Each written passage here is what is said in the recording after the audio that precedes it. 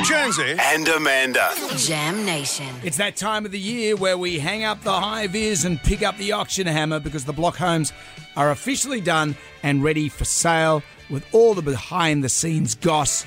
It's our favourite tradie in the history of tradies, Scott Cab. Good morning. Morning, guys. How are you? We're great. Amanda's a little bit rusty of voice. I'm a little bit croaky today.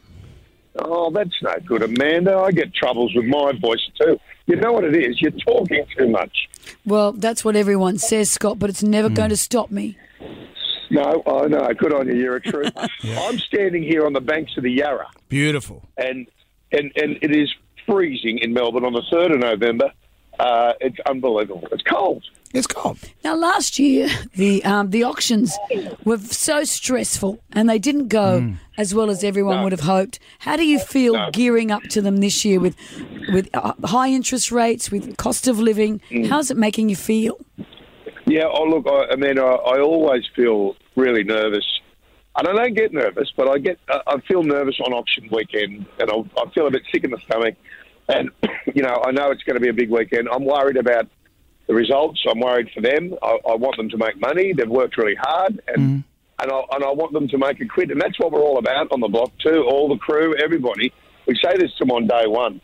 We don't set anyone up to fail. We want you to do well, and we want you to, build a nice home and make a quid. And so we just hope they do. Well, and that's setting up to fail at those things. But what about Christy and Brett saying that Eliza's been getting special treatment because Eliza has been Hamish Blake's personal assistant, and she thinks they're in league with Channel 9? Yeah, nothing can be further from the truth. There's no special treatment to anybody, and that doesn't even come into account about her previous job. She applied like anybody else, and she put her application in as a personal assistant.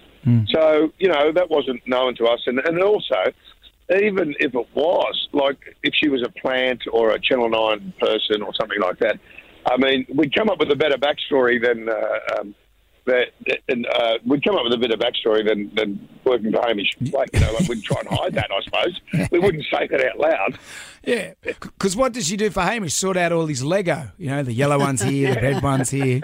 Get those ones. Could I talk about something serious with you, mate? How good is your rig? That get out of town. What is it? That get out of town.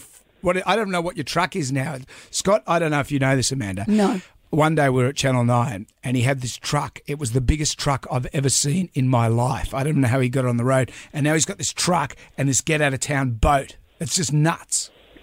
Look, I'll tell you what happened. I turned 60 and then I thought I better set myself up for the next 20 years till 80. And so I sold a whole bunch of stuff. I sold my ute. Yeah. I sold this. I sold that. And I bought myself a new ute and a new boat to last me for the rest of my life.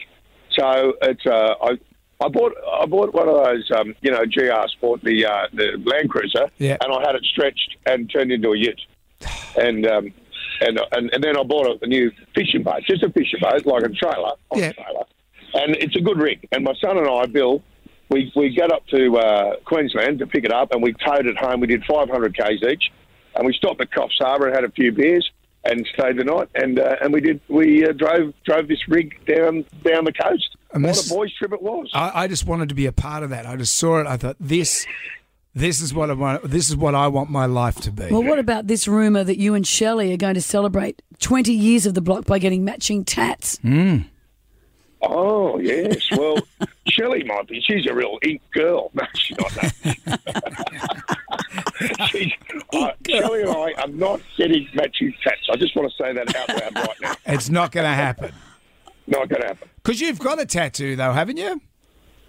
I've got my kids' names on my back with the Southern Cross. Oh, mate! Because I love the Southern Cross. My dad died many years ago, but he used to come out in the morning come out at night and say, right, let's find the Southern Cross.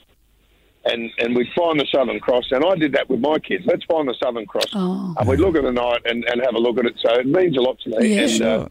And I'll put my kids' names and my wife, and I'm the small star in the middle, looking over the rest of them. Look at that. And to the kids, sorry, that sounded very bad. No, it's and the kids, are the kids done? They got the Southern Cross as well, because it got a bad sort of rap for a bit there, but it is a great thing to have. I know. Well, I think it was hijacked a bit, the Southern Cross, as some sort of racial symbol, which I did completely disagree with, and so I've had it for a long time. My kids are ink-free.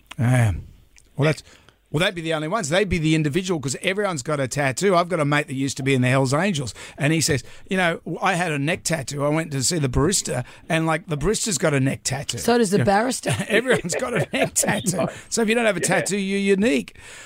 Scotty, it's always good to talk to you, mate. The block auction is this Sunday night at 7 o'clock on Channel 9 and 9 Now. Good hunting. Hey, it's going to be big. We're nervous, but we're excited at the same time. So are we. Thank you, Scott. Thank you, guys.